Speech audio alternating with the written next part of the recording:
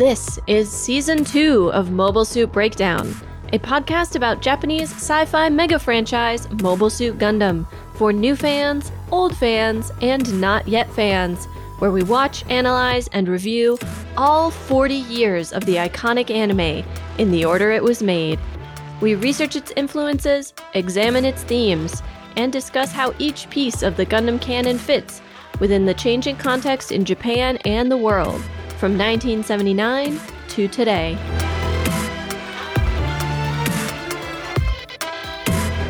This is episode 2.50, Awakening. And as always, we are your hosts.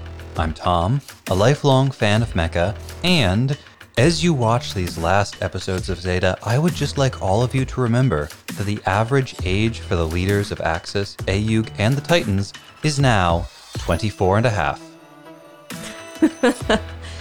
Wow. Yeah. I can't decide if that explains a lot.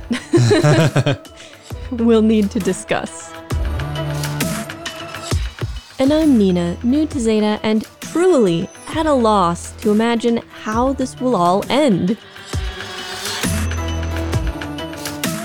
Mobile Suit Breakdown is made possible by the support of 322 patrons and subscribers. Thank you all, and special thanks go out to our newest supporters, Squeak, Casper N, who is a returning patron, welcome back, Cedric S, Wesley, MC, and David HB. MSB would not be possible without your support. What with one thing and another, we have been remiss. We too at MSB would like to wish you all a very happy Pride Month.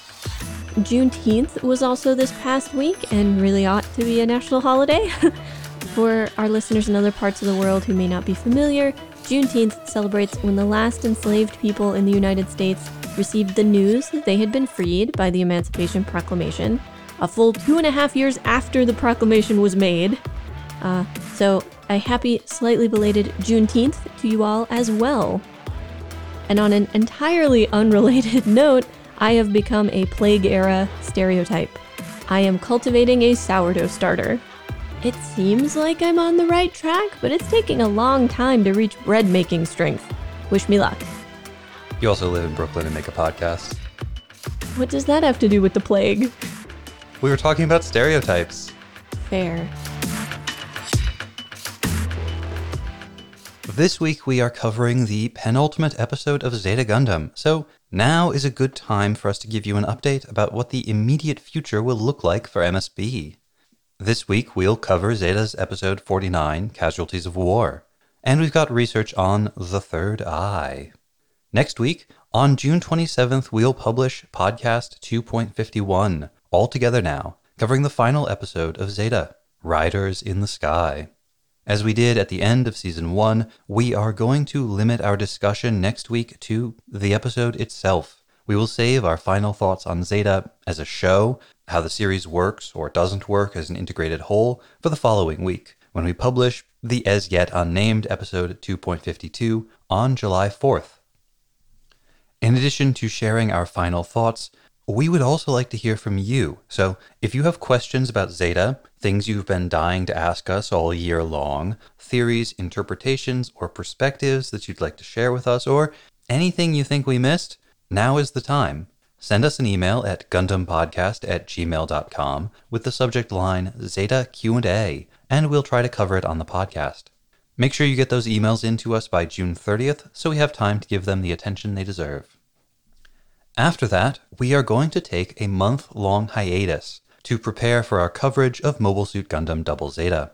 We will still publish our regularly scheduled July bonus episode for supporters, but there won't be any regular episodes of MSB in your podcast feed until we make our triumphant return on August 8th with Season 3, Episode 0. Will I pronounce it Gundam Zzz all year? You'll have to tune in to find out. For now, let's tune in to the Titans News Network.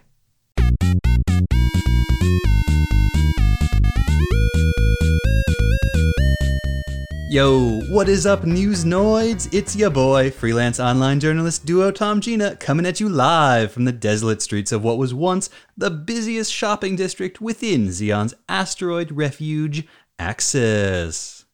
A few days ago, these now silent avenues rang with the sounds of crowds going about their ordinary lives, much as they did every day since fleeing here after the fall of Abawaku 7 years ago.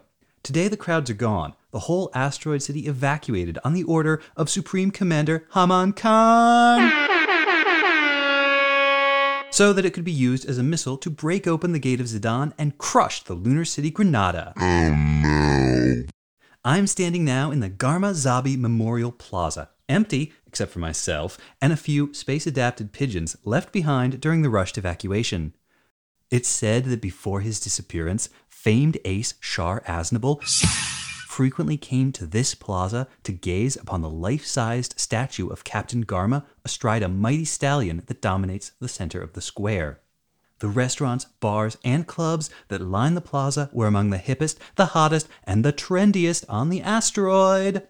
Today they are empty, dinners half-eaten, and drinks half-drunk. Maybe a little bit more than half-drunk. Above the hum of the still-active air filtration system and the electric lights, an emergency announcement still plays periodically. Her Excellency Manevala Zabi has ordered all citizens of Axis to take necessary protective measures.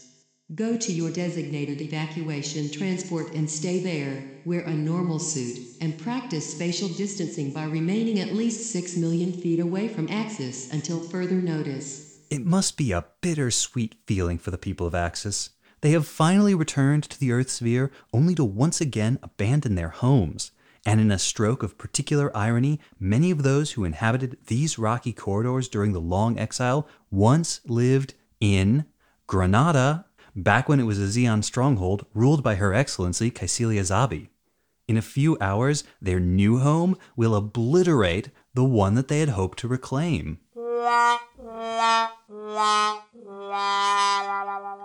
Now, I'm going to be documenting the final hours of Axis all day, so make sure you like, follow, and subscribe, and don't forget to mash that Haro button so you get an alert whenever I upload a new report on Genki. Hello, I'm Nina, Nina's daughter. Hello, I'm Nina, Nina's daughter. Hello, I'm Nina, Nina's daughter. Hello. Are you feeling all right now, Nina? Absolutely, don't you worry about me. I'm just so excited to be back in the old broadcast studio. It feels right. In fact, I've felt at peace ever since we arrived on the Dogos Gear. That vacation at the Murasame Resort and Spa was just what I needed, and I can't wait to do my part to defeat Ayug, so that I never have to report the sky is falling. Okay then, we are going live in 3, 2...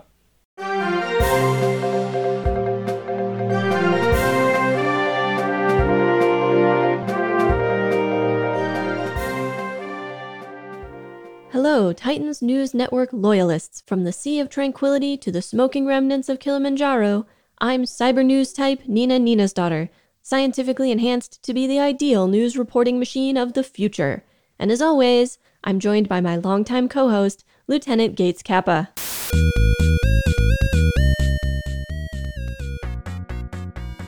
I don't want to alarm you, listeners, but I am not alone here. I just saw someone in a normal suit run around this corner. I'm going to try to get a better look. Okay, it looks like a group of 3 rambunctious teens. I'm not sure how they got here, but it may be connected to the explosions that have been shaking the asteroid for the past hour. It looks like yes, I think they're looting that toy store. Those teens are looting. I'll see if I can sneak a little closer and get an interview with one of these dangerous miscreants. One of them has stolen a yo-yo, and now they've turned violent. I repeat, the teens have turned violent. Someone get me off this rock.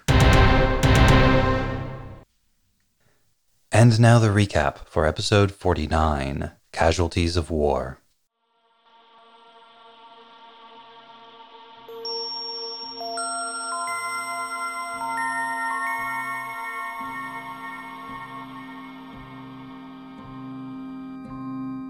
The Argama races back to Grips 2 airspace, where the Radish and the rest of the Ayug fleet are now fighting both Axis and the Titans.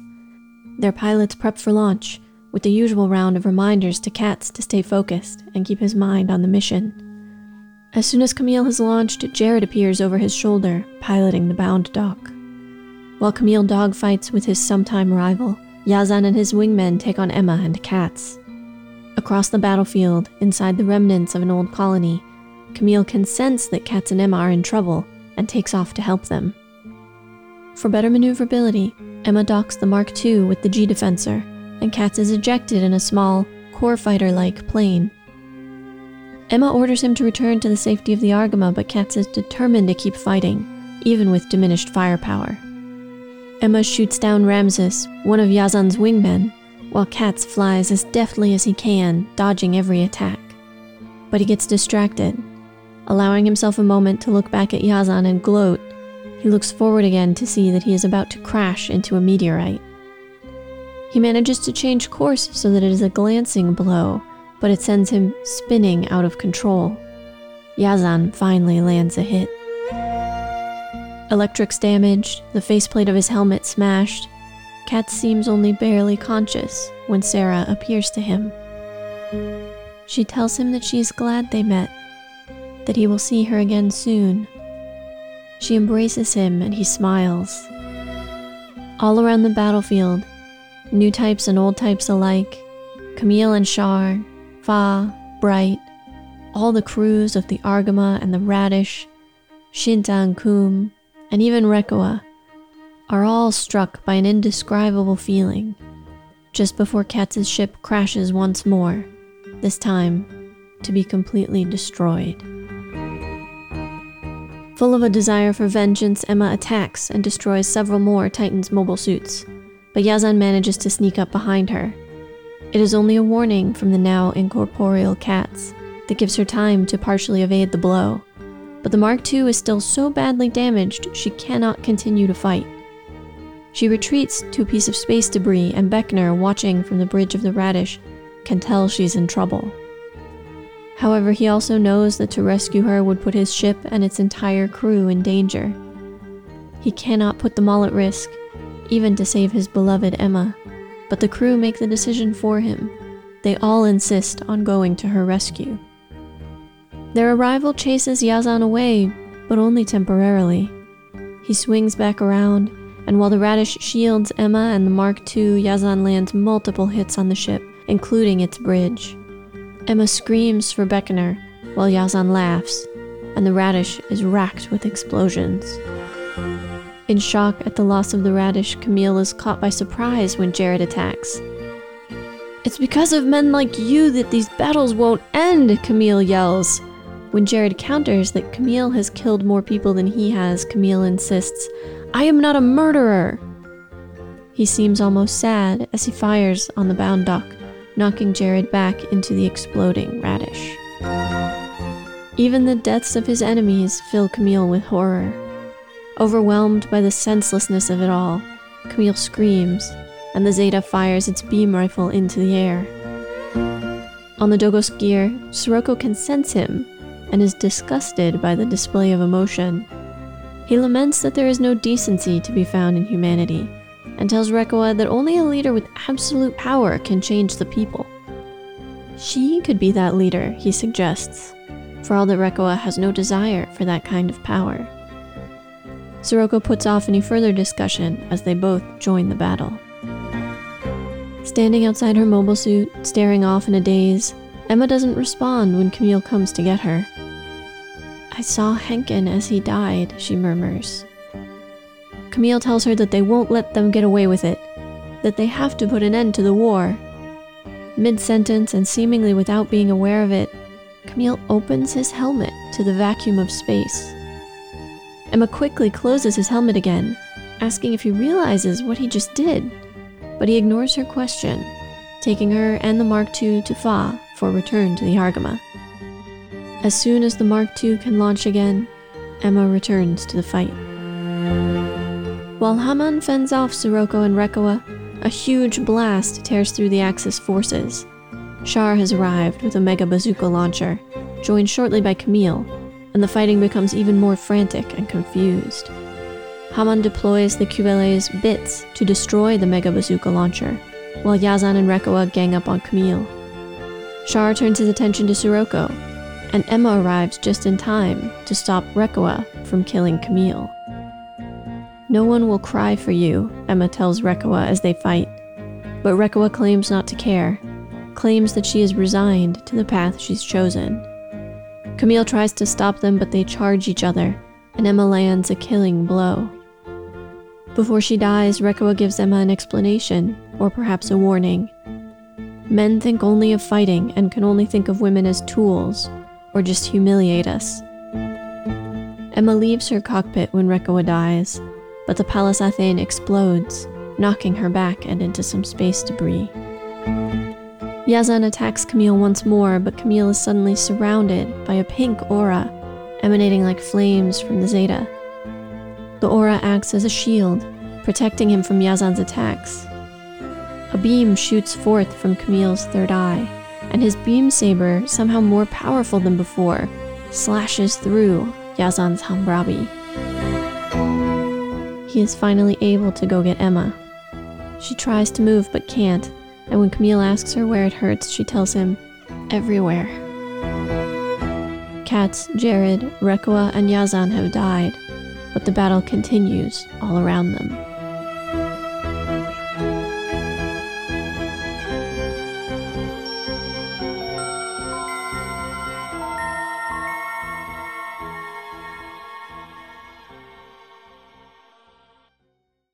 So the penultimate episode of Zeta. Everyone's dead. Tom proposed to me before I watched the final episode, having me attempt to make some predictions about how the series is going to end. But to be entirely honest, I don't feel like I have anything to make predictions based off of. The show has given us no indication in any way of how it's trending. As Tom pointed out, it would be very on brand for them to end at the climax, to not really have much or any of a denouement after the climax of the show. To just be like, all right, here's the climax and now it's over. You know, we end this episode with all three factions still alive and kicking. They don't really explain why or how Axis and the Titans teamed up again, but here we are. The opening narration makes it sound like they teamed up, but then during the episode, Haman orders all of her soldiers to attack the Jupiters, so this is a full-on three-way conflict. And the episode ends with the battle still raging around our characters.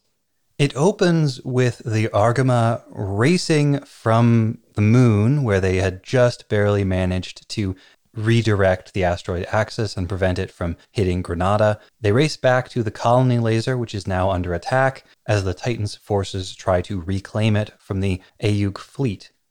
The Argama has spent basically all of Zeta racing hither and yon, crisscrossing the Earth sphere in a desperate attempt to be everywhere at once.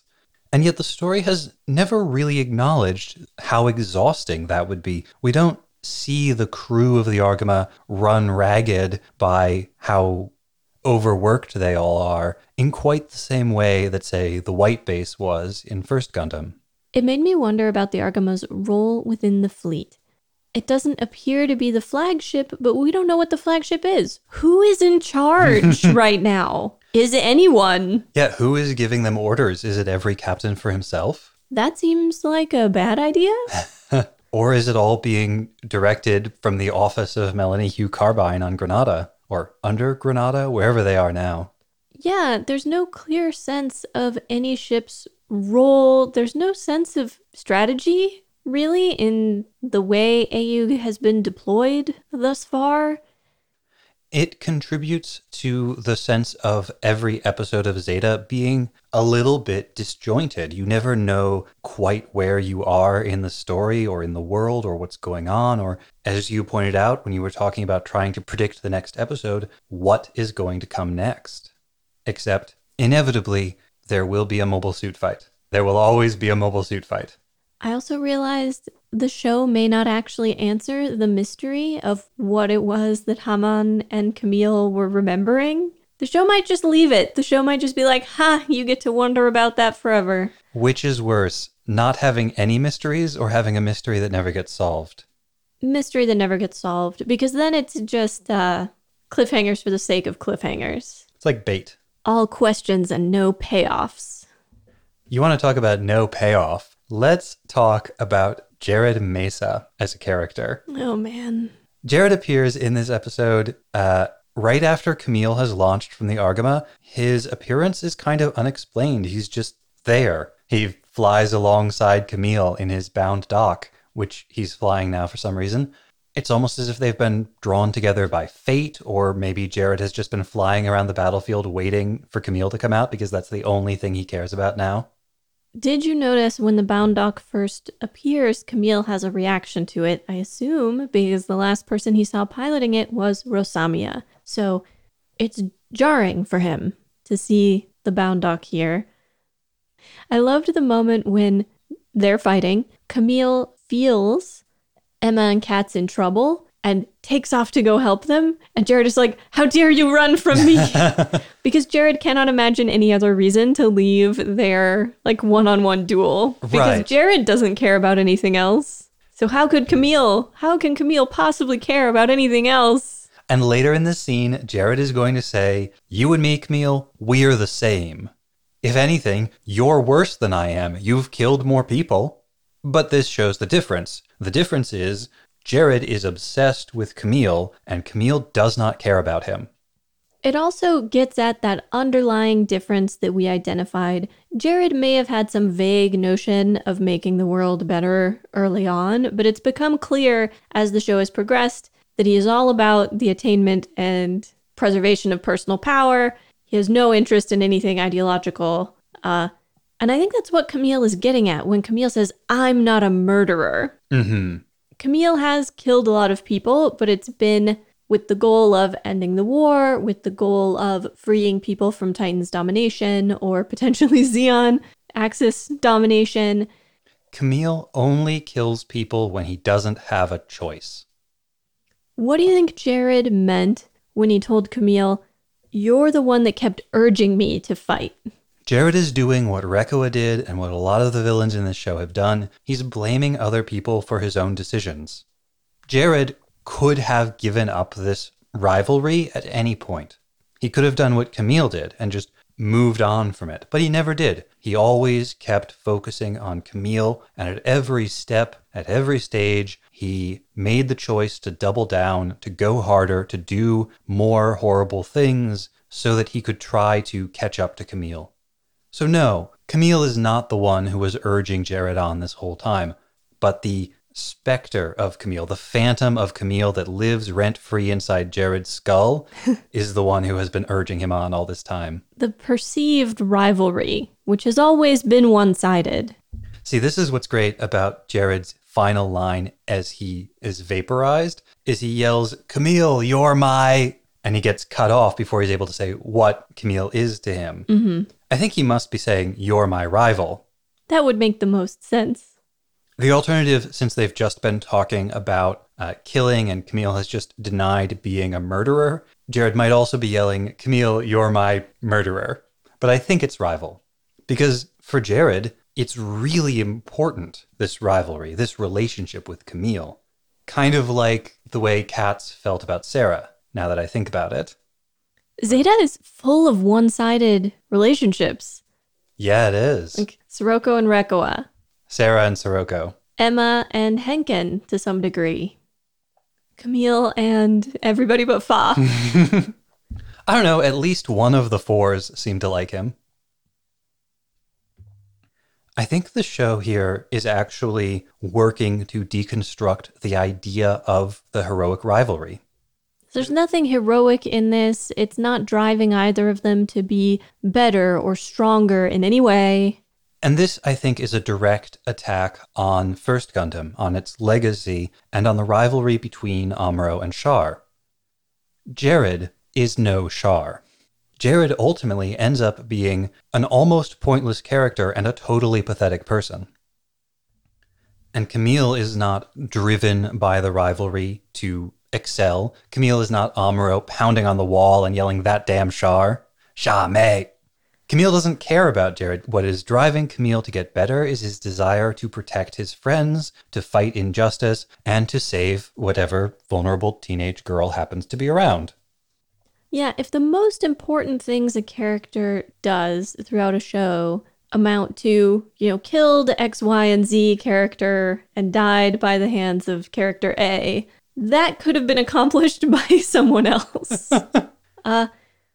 Camille seems legitimately upset at having to kill Jared, which is a little surprising, but they've just been having this conversation, which is quite intense. And it leads into a clearly upset Camille posing a bunch of questions as if to the universe about, frankly, the nature of war. Now, this does coincide with the ultimate destruction of the Radish and the deaths of all of those Ayug crew members. So it's possible that what is really getting to Camille is that, in addition to having to kill Jared. I think it's cumulative because, and we'll talk about this in more detail, but Camille's arc through this episode is that all of this death is pointless, that this is wasteful, pointless death. And that includes enemies as well as friends. That's everyone. And this is not coming out of nowhere for Camille. This is very consistent with how he has been developing through the whole series.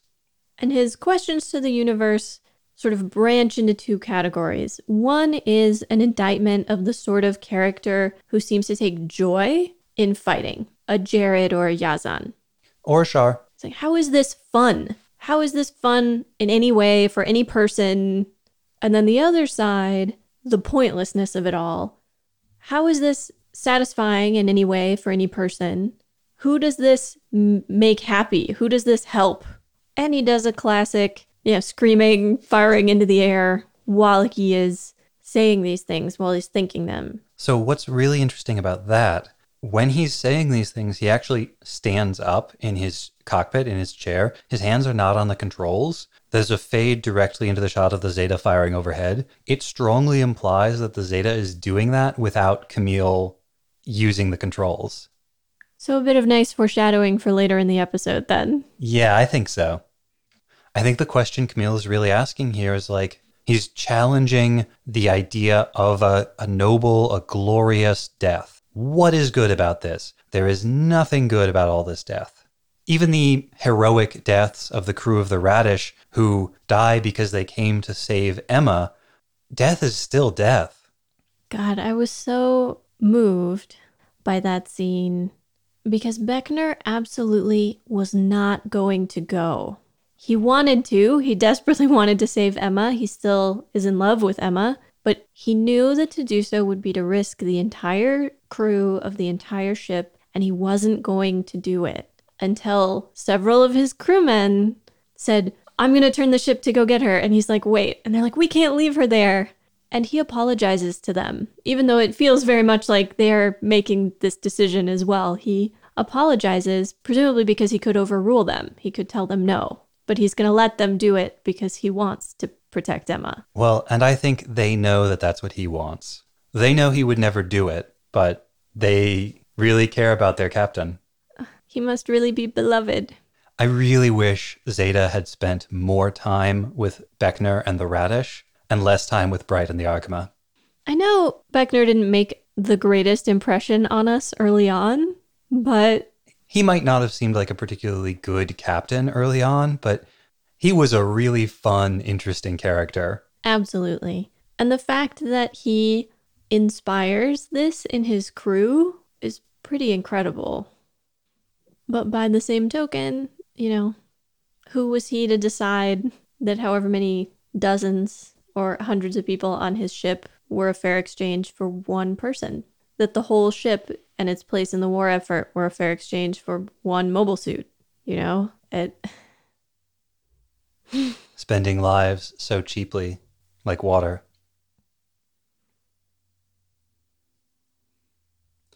So I want to ask you something about Jared and Yazan, but before we do, I have something else I want to bring up. Okay. Do you think that by this point in the show, Jared is a cyber new type? No. Even though he's piloting a mobile suit for cyber new types?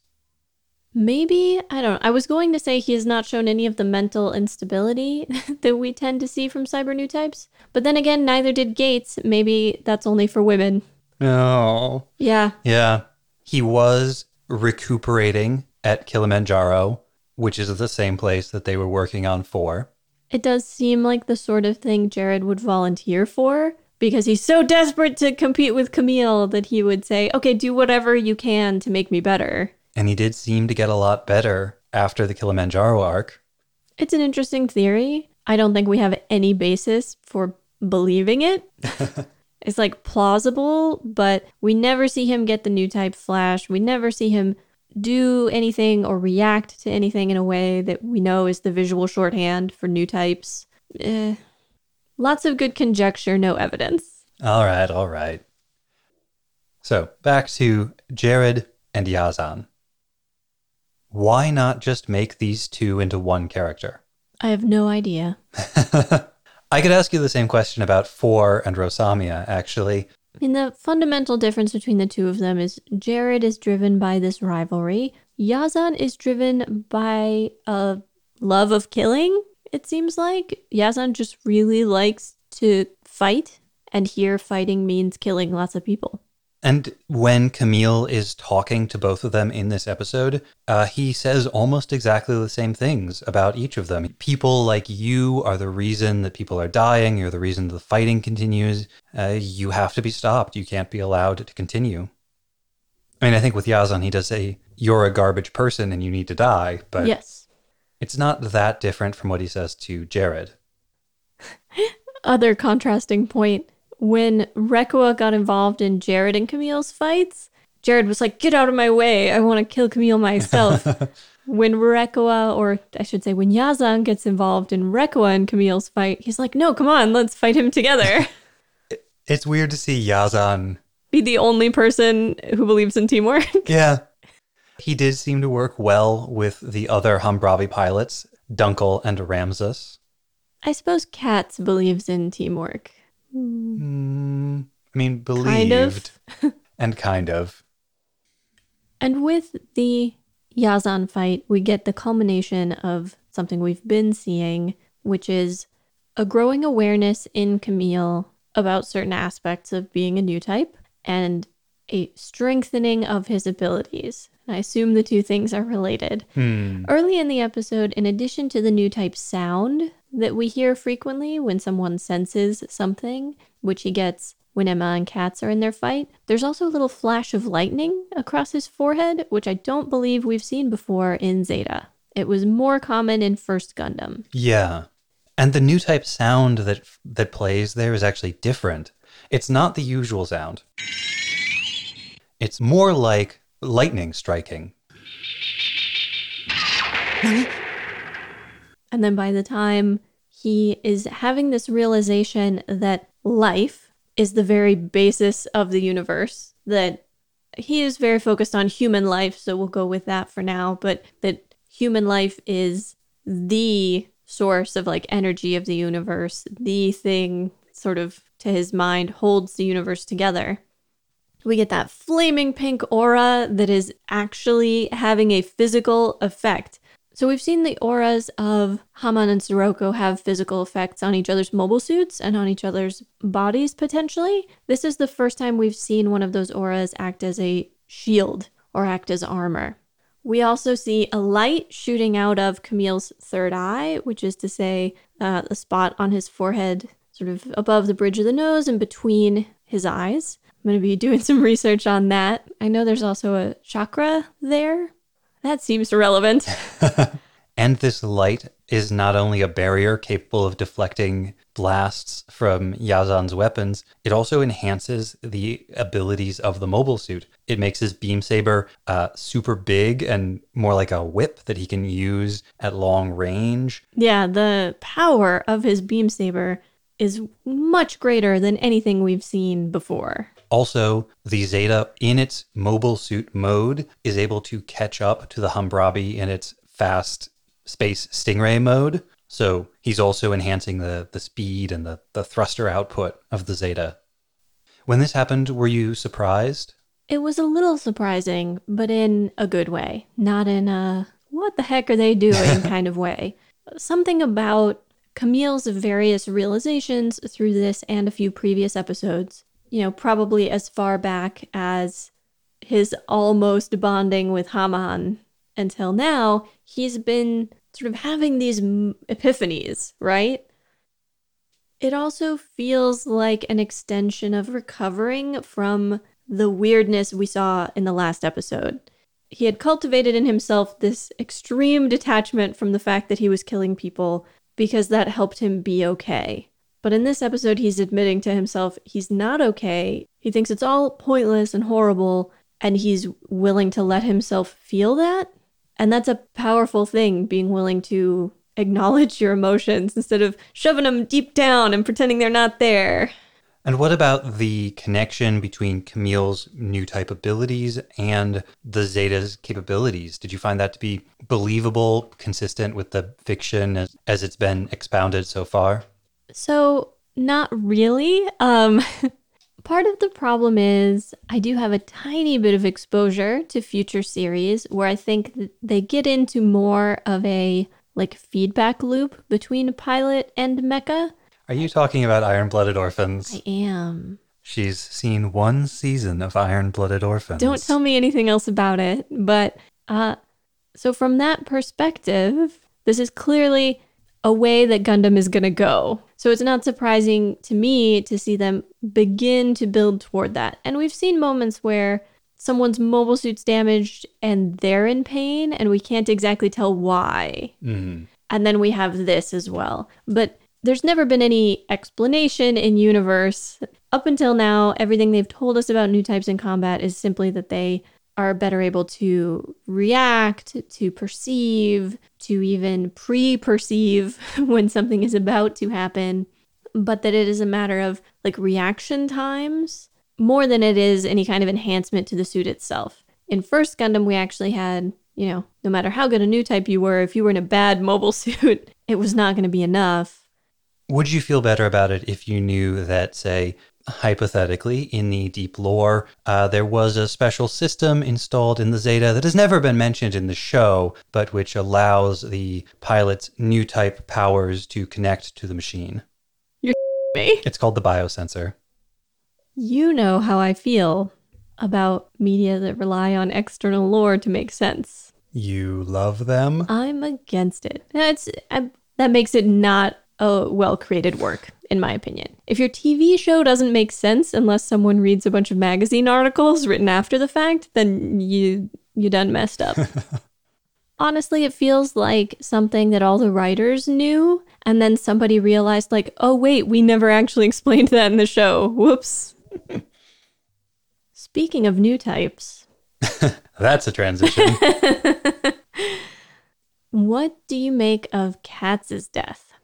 Well, I guess there are two things about Katz's death that interest me. And one of them is about new types. And that's that when Katz dies, he broadcasts his dying feeling to the whole battlefield.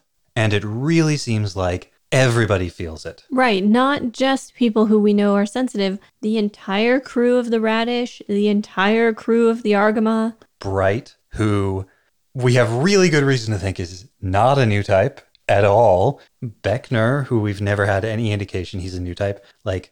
Caesar. Yeah. Just everybody, including Rekoa.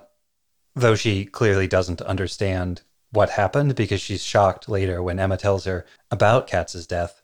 And I think I would say this is more evidence in favor of Fa's interpretation of new typism that she was sort of hinting at in the previous episode, that it is not a binary distinction, new type, old type. Everybody has the potential. Everybody is at least a little bit sensitive. And it's a matter of how good you are at listening to it and how loud the sound is. Well, and on the other side of that, while we had some indication that Katz was a new type, we had no reason to believe he was a particularly strong one. And yet his dying feeling transmitted to all of these people. And so clearly, again, it's not about, some people are very strong new types and some people are very weak new types.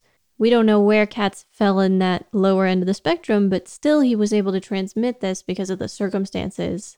Intriguingly, there is one person depicted in all of this who may not have felt it, even though you would expect him to. And that's Sirocco.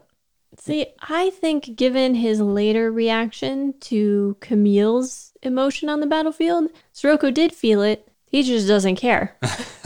That's possible. When he talks about Camille's feelings, he holds his head and say, I can't stand this feeling. People fighting driven by raw emotion. He doesn't just mean Camille. I think he's referring to Katz. I think he's referring, possibly even to people like Jared and Yazan. He is referring to a lot of people on the battlefield, transmitting strong feelings at the moment.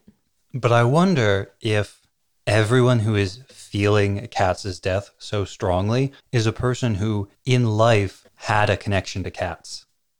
Now, the strongest evidence against that is Katz is really, really obnoxious. And it's hard to imagine like every crew member on every Ayug ship being like, that Katz kid, we love him. But that would help explain the conversation between Emma and Reccoa later, in which Emma warns Reccoa, when you die, no one will cry for you. No one will mourn your death. As directly contrasted to Katz's death, which caused everyone to mourn. Well, Katz, and she includes Henken in that. Before we move on completely from Katz, though, it felt very appropriate the way that he died, because he basically did what everybody has been warning him not to do forever, which is, everyone keeps telling him, you need to keep your mind on the mission, keep your head in the game, keep your emotions under control. He took a little moment to celebrate a good dodge or a good hit. I don't even remember now. He crashed, sending the G Defensor out of, or he's not in the G Defensor at that point. He's in the little core fighter shuttle-y thingy. Yeah. But he crashes, he's out of control, and that's when the killing blow hits him from Yazan. Well, even that is not the killing blow, which that was the other thing I wanted to say about Katz's death. It is almost torturously drawn out, because he doesn't just get blown up or vaporized or even just crash. He crashes, he tumbles, he gets shot, he drifts, sees Sarah one more time, broadcasts to the whole battlefield, crashes again, and then explodes. He dies contented. Sarah says she was glad to have met him. And when he says, will I get to see you again now? She says, yes, which seems to soothe him. Yeah. So I agree with you that his death is sort of the ultimate conclusion of his arc, in which all of the decisions he's made and his absolute refusal to change his ways comes full circle. I think that's the case for all 4 of the characters who die during this episode. You brought up Emma and Reccoa. I strongly feel that this death scene is meant to buy a little sympathy for Reccoa. She doesn't get a redemption arc, but I did find myself feeling sorry for her. She has that earlier conversation with Sirocco, throughout which, may I point out, Sirocco's looking off into the distance and she is looking at him. She looks real angry at the beginning of that conversation. I wonder if this is a moment of realization for Reccoa, or if this is sort of the last straw on something that she has known all along. But Sirocco goes into classic dictator mode. The people are indecent. The people are just naturally horrible. And the only thing that will save them is a strong leader with absolute power. The world is a mess and someone just needs to rule it. And Reccoa sort of suggests maybe people will change when the war is over. And Sirocco's no, people don't change on their own. You have to make them change. You could be that leader. Which almost feels like an afterthought. Well, we know he has this fixation on a woman leader and that he is going to put her there. Reccoa looks down and says, I risked everything for you, which feels very much like I don't want this. I don't want this. And yet... How appropriate that Sirocco talks about changing people to Reccoa, when we have posited there is abundant evidence that Sirocco does change people habitually, everybody around him, including Reccoa. Well, and Reccoa, someone who constantly argues that she cannot or will not change and shouldn't be forced to. Yeah, what she says to Emma later, I've chosen to live my life this way, nobody should criticize me for it. is both a rejoinder to Emma, but also a response to what Sirocco is saying here. Ultimately, Rekoa is an individualist taken to the farthest extreme of that sentiment, that she can make this individual choice and should not have to consider how her choice affects other people. But yeah, I wonder if is this when she realizes Sirocco is using her, or has she known all along?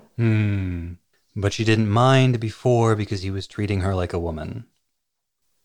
And then in her last moments, she complains about men who only think about fighting and how to use women. I think she's talking about Sirocco. But it almost feels metatextual at that point, right? That like, here's a show about fighting. The only way we can think of using women characters in this show is in fighting or dying in fighting or... But I do think Rekoa's speech in her final moments does represent a moment of clarity, both about her own life and about Sirocco. What do you think Emma means when she accuses Rekoa of being too much a woman? That's a weird phrase. It is. Well, when we've talked about the gender stuff in Zeta, we've highlighted how Rekoa and Emma both represent different approaches to how to be a woman in the world in the 1980s. And Emma's position has very consistently been to be a woman in what is essentially a man's world. You have to give up those things that we think of as womanly. You know, this is why she's not interested in dating. It's why she's never considered whether or not she's going to have kids. She doesn't want to be judged as a woman. She wants to be judged as a person, which in this context means as a man. I'm not sure how much of Emma's disinterest in dating or children is personal and how much of it is a sacrifice on the altar of having a career. And it may not make much of a difference. I also ultimately see the two of them, Rekoa and Emma, as passive versus active. Rekoa is all like, I need someone to love me. And, I'm just being like buffeted around by these forces. You know, there's a rejection of a sense of personal control. I had no choice but to betray Ayug because of how the people in Ayug treated me. Men just use us. She felt used aboard the Argama, but she clearly still feels used aboard the Jupitris. And I think Emma rejects that.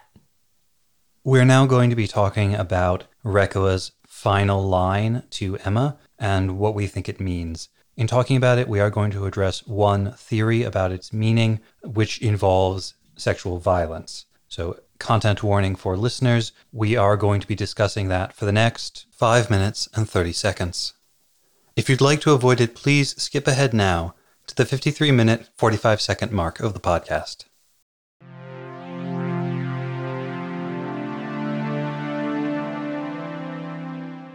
I think this contrast between passive and active comes up again in Rekoa's final line, because after saying, men just use us as tools, she says, or at the very least, humiliate us. And Emma seems doubtful. She's like, was Rekoa humiliated? This final line from Rekoa has inspired a lot of speculation because it is not very clear. I think it's not even clear whether what Rekoa is trying to do here is justify her behavior to Emma, or if she is merely making a sort of plaintive cry about the suffering that she has endured, a complaint about the nature of the world being unjust. A warning. Indeed. And it's the very final line when she talks about men humiliating women, the one that Emma echoes after Rekoa has died, that has inspired the most speculation. The verb Rekoa uses here is hazukashimeru. It means to put to shame, to disgrace, to humiliate, to insult, but it has a secondary meaning, and that is to rape, to assault, or to violate. There is a theory about this line that Rekoa is alluding to having been raped. This theory goes on to posit that Rekoa was raped while in Ayug, potentially while aboard the Argama, and that was the real reason for her betrayal. While it's a very interesting theory, I don't think there is episode evidence to support it. I agree. Ultimately, I think this comes from a place of people who do not understand why Rekoa betrayed Ayuk to join the Titans and are desperately seeking some explanation. But in our watch through, as we were discussing it, we never really had any doubts about why Reccoa betrayed Ayuk. We might disagree with her, but it's pretty clear. She also spends quite a lot of time explaining her reasons to several people, Camille included, and never mentions this particular thing. And while it's certainly possible that she would be cagey about that, talking to a man or talking to anyone, I understood this as, again, a reflection on the Sirocco situation. Both an understanding of how Sirocco treated her and Sarah and set them off against each other and used, shame and jealousy to drive them, and also his total disregard for what Reccoa has given up, for the sacrifices Reccoa has made, for anything that Reccoa wants. He's chugging along with his plan. It really doesn't matter to him what her desires are in this situation. And before that, he assigned her to Bask, who made her do the poison gas operation, an operation that was described in the text as a shameful mission. Reccoa has been consistently humiliated in various ways throughout the show. Even going back to her time in Ayug, she felt like she was being condescended to, like she was humiliated by her failure at Jaburo. And then humiliated when they failed to give her opportunities to make up for that. But I see Emma's surprise afterwards as part of that contrast between the two of them again, because Emma's reaction is not, oh, how awful, Reccoa was humiliated, or even like, oh my gosh, was Reccoa humiliated? Like, I think if the implication were that an assault had taken place, Emma's reaction would be much more shock and much less skepticism.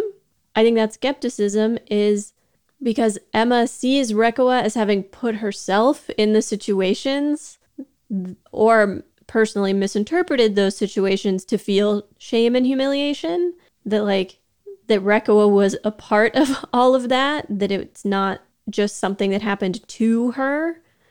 I think Emma is probably slightly wrong. There probably were humiliating things done to Reccoa that she couldn't do anything about.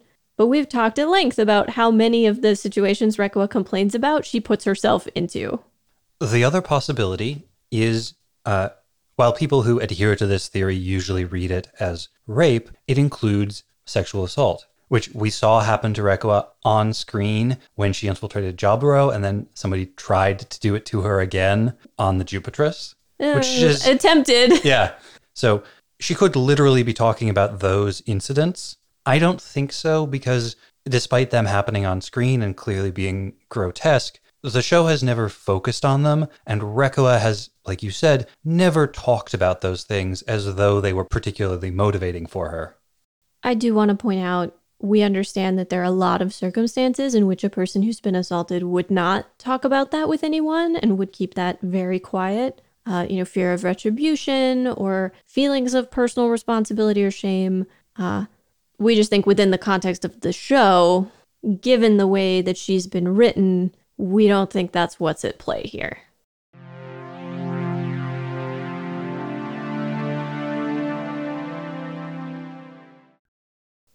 Both before and then after that final confrontation with Reccoa, Camille and Emma share two emotionally charged scenes. Both scenes are structured in a similar way, with Camille finding a dazed Emma out in space and leaving the mobile suit to go out in person to talk to her. In the first one, she seems almost catatonic. She's not really responsive. She mentions that she saw Henken as he died. And she is clearly grief-stricken by his death. I don't know if they ever did go on a date. She implies that she would be willing to go on one with him at one point much earlier in the show. So maybe they did. I don't know. Regardless, she's distraught. And so staggered by everything that's happened. She's not even crying or screaming or anything. She's just staring off into the distance. At first, Camille's like, we won't let them get away with this. And Camille takes his sometimes attitude of, I'm going to kill people in service of ending the war as quickly as possible. We have to end this. He'll recall this later when he is in the process of chasing down Yazan. And at first it seems like a contradiction because he says life is the most important thing, lives are power, human life is what holds up the universe, you need to die. And what Camille is getting at here is something like the paradox of tolerance, which is this idea that for a tolerant society to exist and continuing to exist, it has to be intolerant of the intolerant. So for Camille, he does have to kill killers like Yazan. People who take joy in it, people who are driven by it for no other purpose than because they want to. And he talks about ending the war, and he says if they don't, then the Earth sphere, the universe, will be too stifling a place to live in. And I think he's talking about oppression and violence. And then he opens the faceplate of his normal suit helmet. He opens the faceplate of his normal suit helmet at the moment he is saying the word stifling, so that he doesn't even, he finishes saying it, but you can't hear the end of it because the helmet is open. The way they cut out the audio at that moment was so good. Such a nice detail. The word he says is ikigurushi, which can be translated to mean stifling, but it means like choking, suffocating, or oppressive. So very appropriate that he's saying like suffocating as he pops the visor. But why does he pop the visor? What's your read on that? So we have discussed that he is maybe not completely at grips with reality. I think that and his new type abilities might mean that he's sort of forgotten where he is / forgotten that he can die. I'm not even sure he was consciously aware that he was doing it. His hand kind of looks like it's moving on its own. And then afterwards, it's Emma who closes the visor. And then she's like, Camille, do you realize what you just did? And he ignores it. He doesn't respond. Acknowledge it. Yeah. Well, but so do you think there's like a subconscious suicidality, or what do you think? I think that's a real possibility. I think the other possibility is he's thinking about suffocating and his body is kind of moving autonomously, which might connect to when he is, screaming his rage into the universe and the Zeta is just firing overhead again, kind of autonomously. Like his subconscious mind is in control of his body and of his metal body. If somebody had just described this scene to me without having watched it and listened to it, I might think that what he was trying to do was just to shock Emma out of her stupor and back to reality. But when you actually watch it, it doesn't feel like that at all. It seems completely unconscious, a gesture. And because he says it mid-word, it's not like he makes a dramatic point and then does it. It actually interrupts what he's trying to say. Maybe he just wants to be one with the universe, Tom. Maybe he just wants to go see Four and Rosamia again. And Jared. You think Jared's out there too? Is Gates out there? Stupid Gates. What was he even for? At the end, Camille rescues Emma. I love this scene. This one really gets me.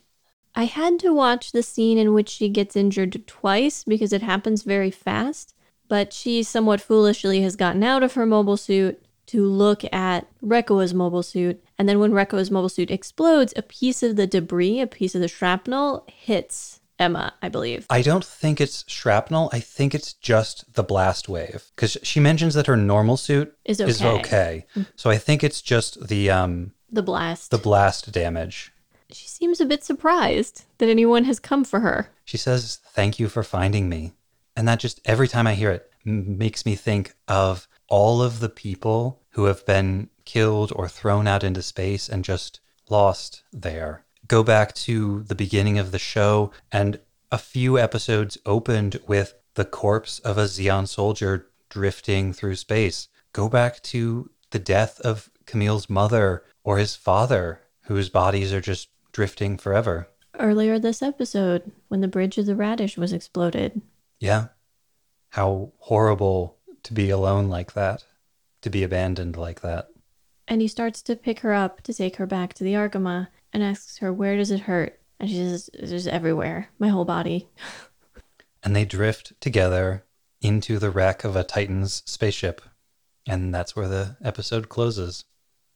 It's a very melancholy ending after such an exciting episode. And again, with no sense of triumph for anyone. There's no sense that Ayug is winning. There is no sense that Axis is winning. There's no sense that the Titans are winning. Sirocco is still alive. Haman is still alive. Most of our Ayug people are still alive. What comes next?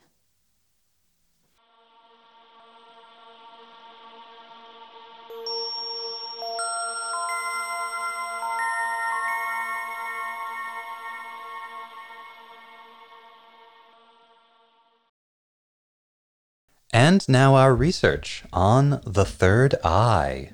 As we mentioned in the talkback, the lightning flash in the center of Camille's forehead and the late in the episode beam of light that shoots out from his forehead just above and between his eyes is definitely a reference to the third eye or Ajna chakra.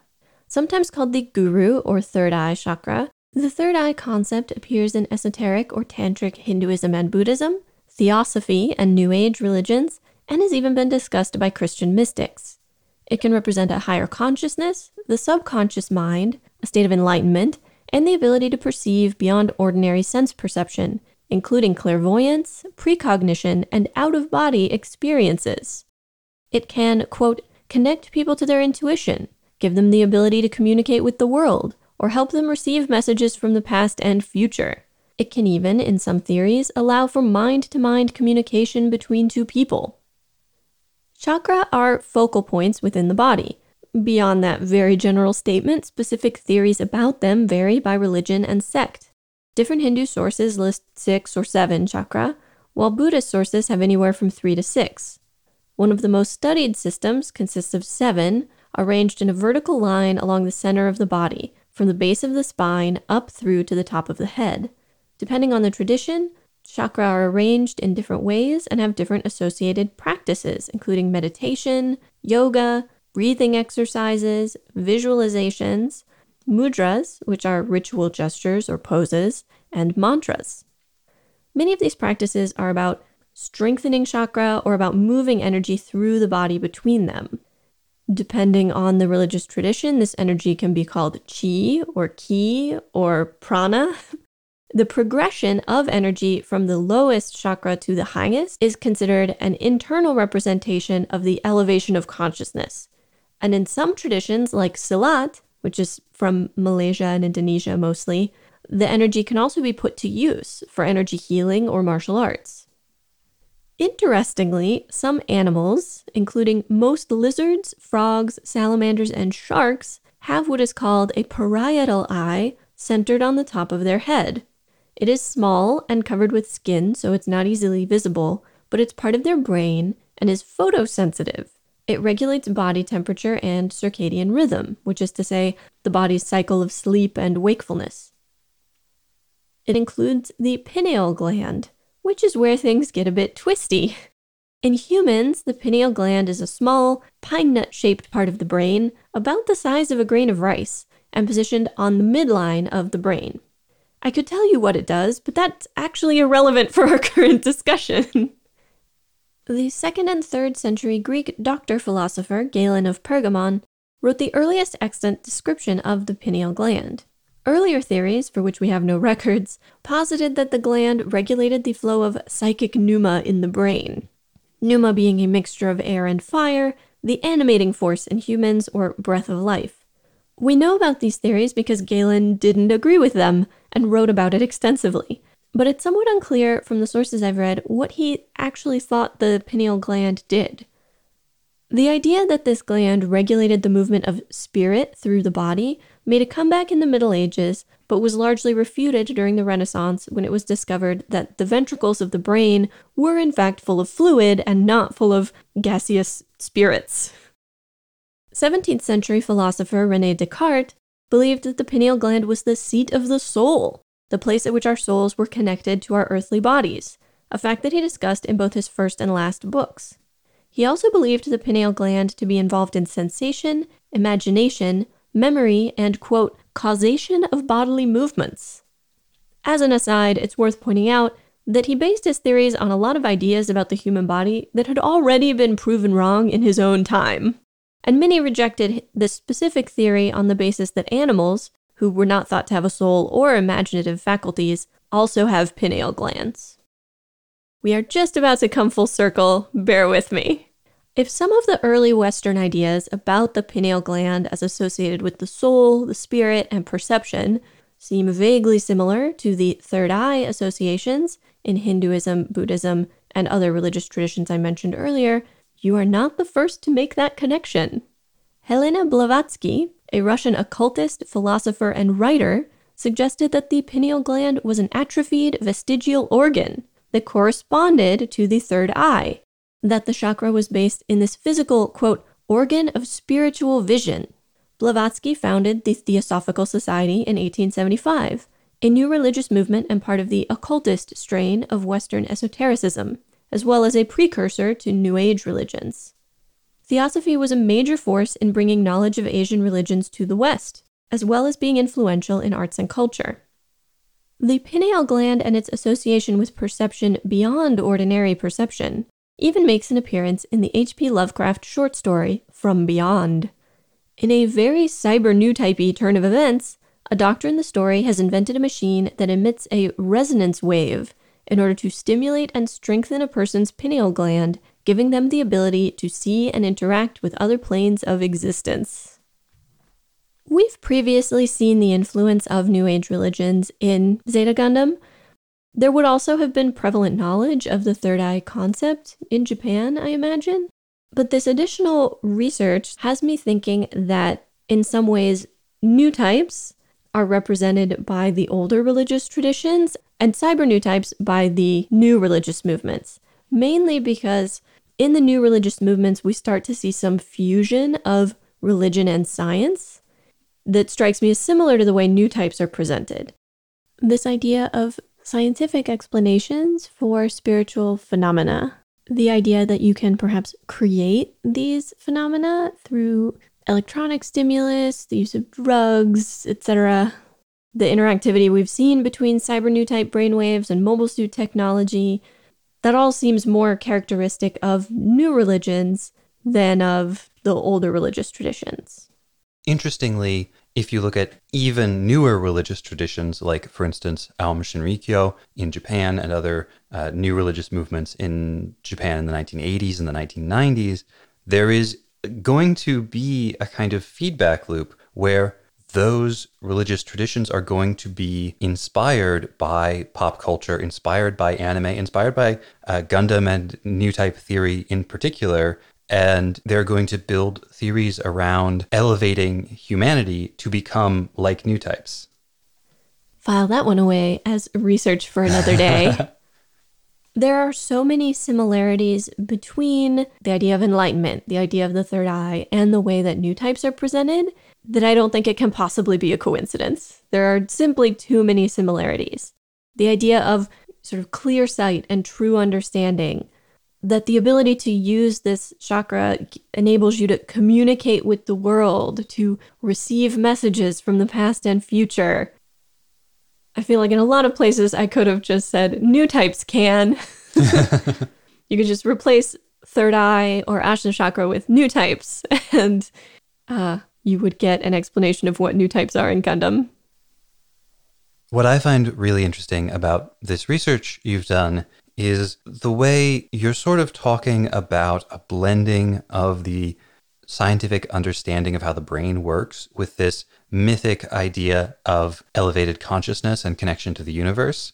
And a lot of the stuff you talked about with the pineal gland is about trying to create an anatomic scientific understanding for extrasensory capabilities. And isn't that what the new type theory is? We're talking about a way of scientificizing these truly fantastical abilities.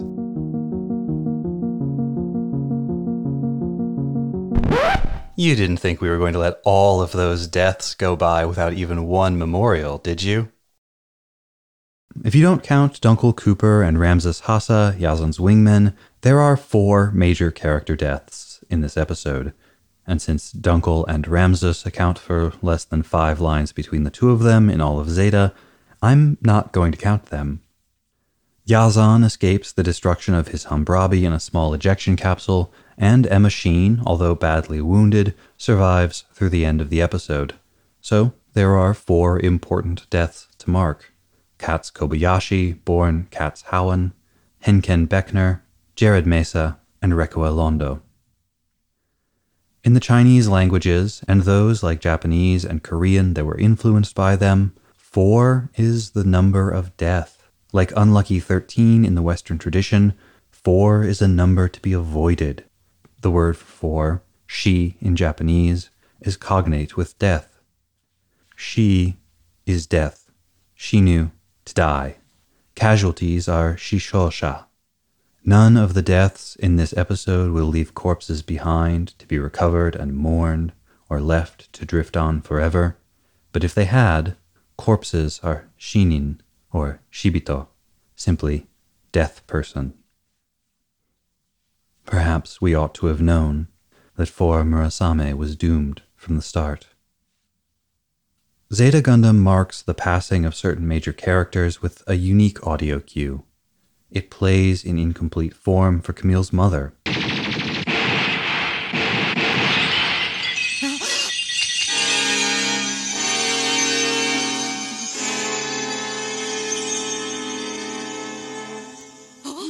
Then for the first time in full when Camille's father dies in episode 5. Here it plays for Lila in episode 7.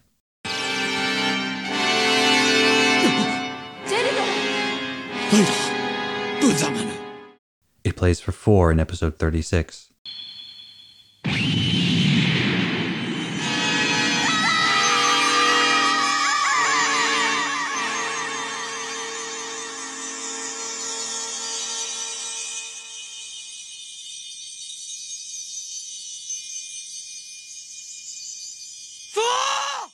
And for Apolly in episode 45.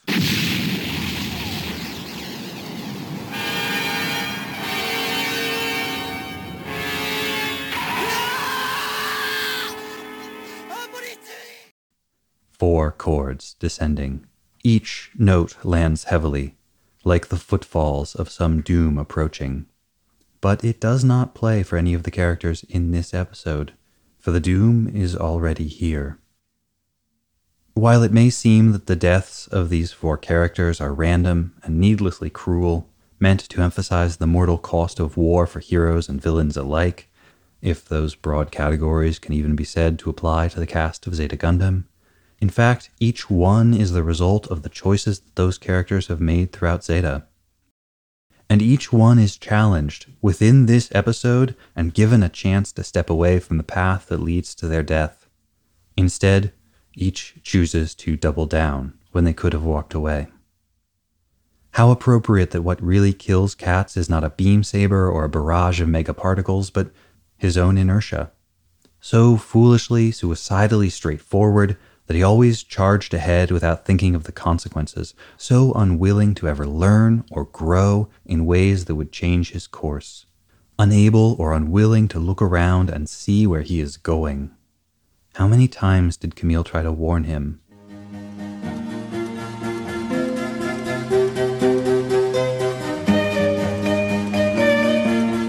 Dance there upon the shore, what need have you to care for wind or water's roar? And tumble out your hair that the salt drops have wet. Being young, you have not known the fool's triumph, nor yet love lost as soon as won. And he, the best warrior, dead all the sheaves to bind. What need that you should dread the monstrous crying of the wind? To a Child Dancing Upon the Shore by William Butler Yeats. And Captain Henken Beckner. He wandered in and out of the story, so we never got to know him properly. But remember all the way back to his introduction. He told us how he commanded a cruiser during the climactic battles at the end of First Gundam and the One-Year War. But he held back toward the rear of the fleet. In Zeta, he makes up for that. With an eagerness verging on recklessness, he is quick to seize the initiative.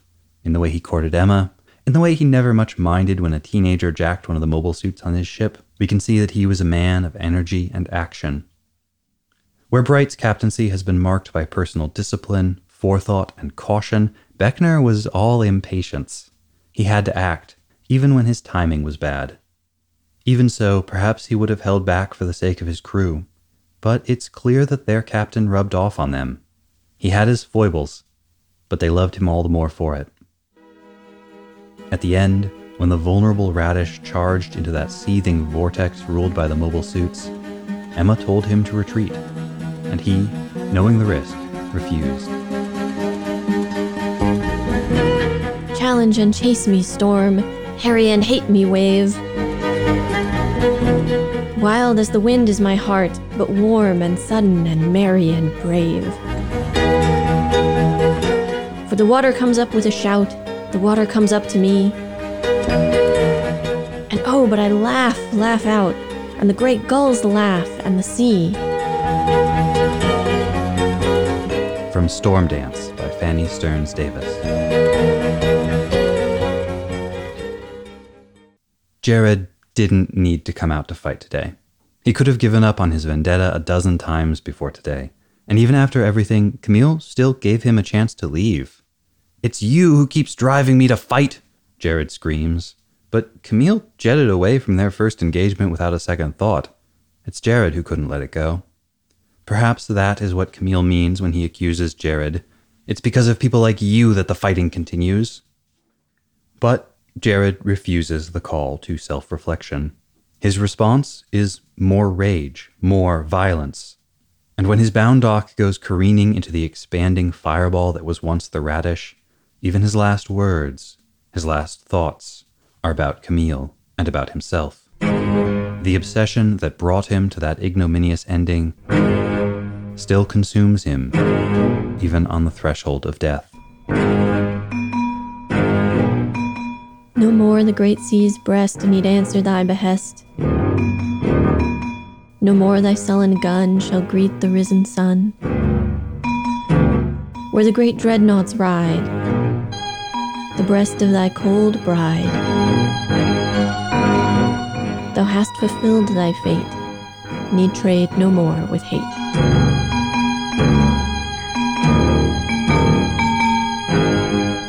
From Dirge for a Dead Admiral by Samuel McCoy.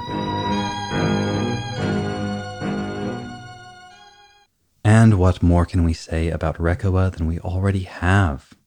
Was her betrayal the result of Sirocco working his version of magic to turn her brain into mush, or simply a consequence of the emotional wounds inflicted on her by the 1-year war that have festered ever since, until there was nothing inside her except the self-destructive craving for someone who would make her feel loved?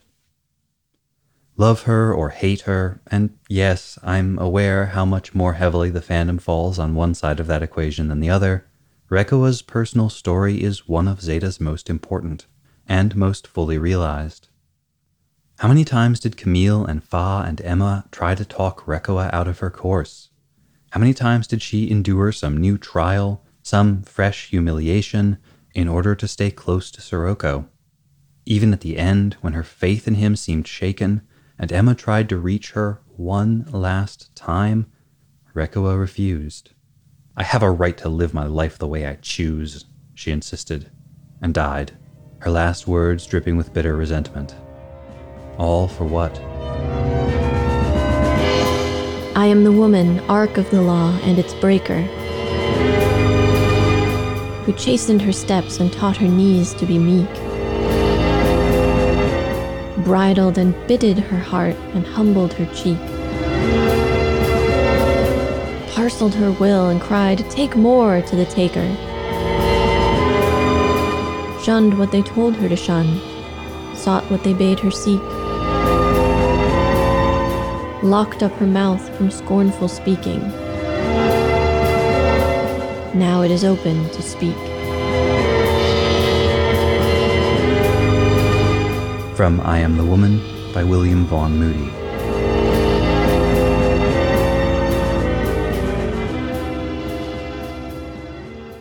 When heroes die, their deaths ripple outward. They are felt and mourned by those they leave behind. Katz follows Sarah into death, but everyone feels his presence in his last moments. And thousands of miles away, back on Earth, his mother and father, His sister and brother may have felt it too. They will mourn him long after he is gone. Beckner and the crew of the Radish die together. He thinks of Emma as he dies, and she sees his last moments. But the Titans die alone. No one will mourn for Rekoa now, not even those who wept for her false death when she abandoned Ayug. As for Jared, no one will even remember him.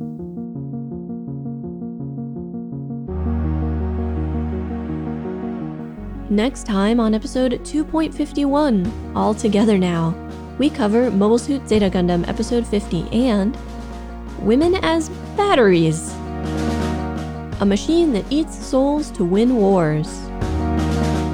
The B team gets some lines. Interesting. Haman asks the question of the series. Rock, paper, Sirocco. Fa cuts to the chase. Very interesting. Drawn and Quattroed. Paptimus shrugged. Where angels fear to tread. And what happens now?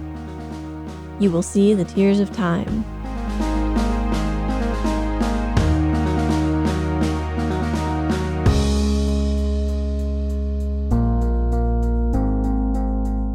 Remember to do all of the podcast things. Subscribe and review Mobile Suit Breakdown wherever you get your podcasts. Then pledge your undying devotion to Mobile Suit Breakdown on Patreon, where you can find great bonus content, get access to the MSB Discord, get exclusive MSB merchandise, and, support the podcast. You can also follow @Gundam Podcast on Twitter and Instagram, and like us at facebook.com/Gundam Podcast for all kinds of extra content. And you should always check out our website, GundamPodcast.com, for all of our episodes, show notes, watch list, wish list, some other lists, and more.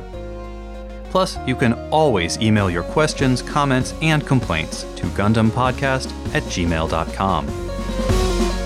Or share your wrong Gundam opinion with the world by shouting, "Camille is superfluous. Cass should have been the main character. Out your window at passersby." We won't hear you, but the world needs to know. The intro song is Wasp by Misha Dioxin, and the closing music is Long Way Home by Spinning Ratio. You can find links and more in the show notes. And thank you for listening.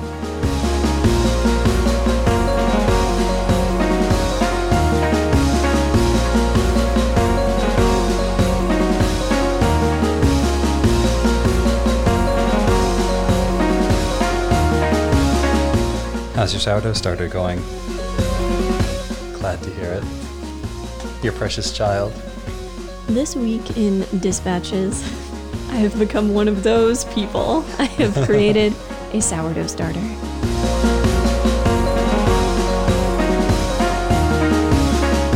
People are going to be about how we pronounce things anyway. I'd prefer not to think about it while I'm talking.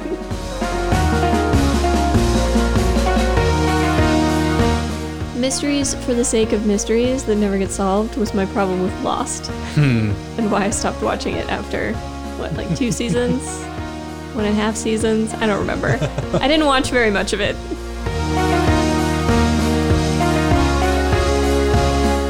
I'm just trying to think of a good transition. Unless you can think of one. Speaking of new types. That's a transition.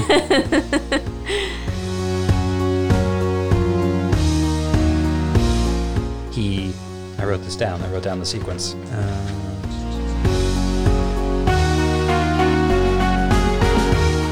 Good note. Yeah. Thank you for that. Touching is not the word I want. Tense? No. Emotionally charged. Yes.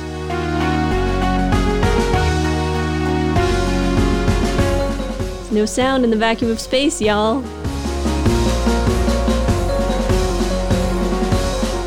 Challenge and chase me, storm.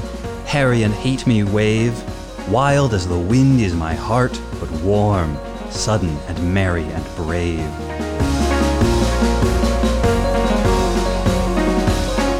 The The third eye concept appears in esoteric or tantric No. phone ringing. Looks like the new type sound. I'm getting a message.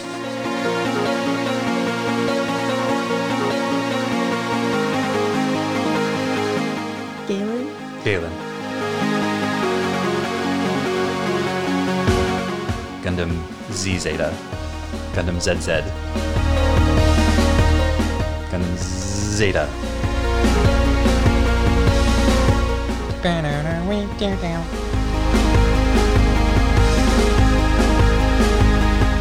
Yay, we're done. I was just thinking how few, like, real relationships Camille has in this whole show.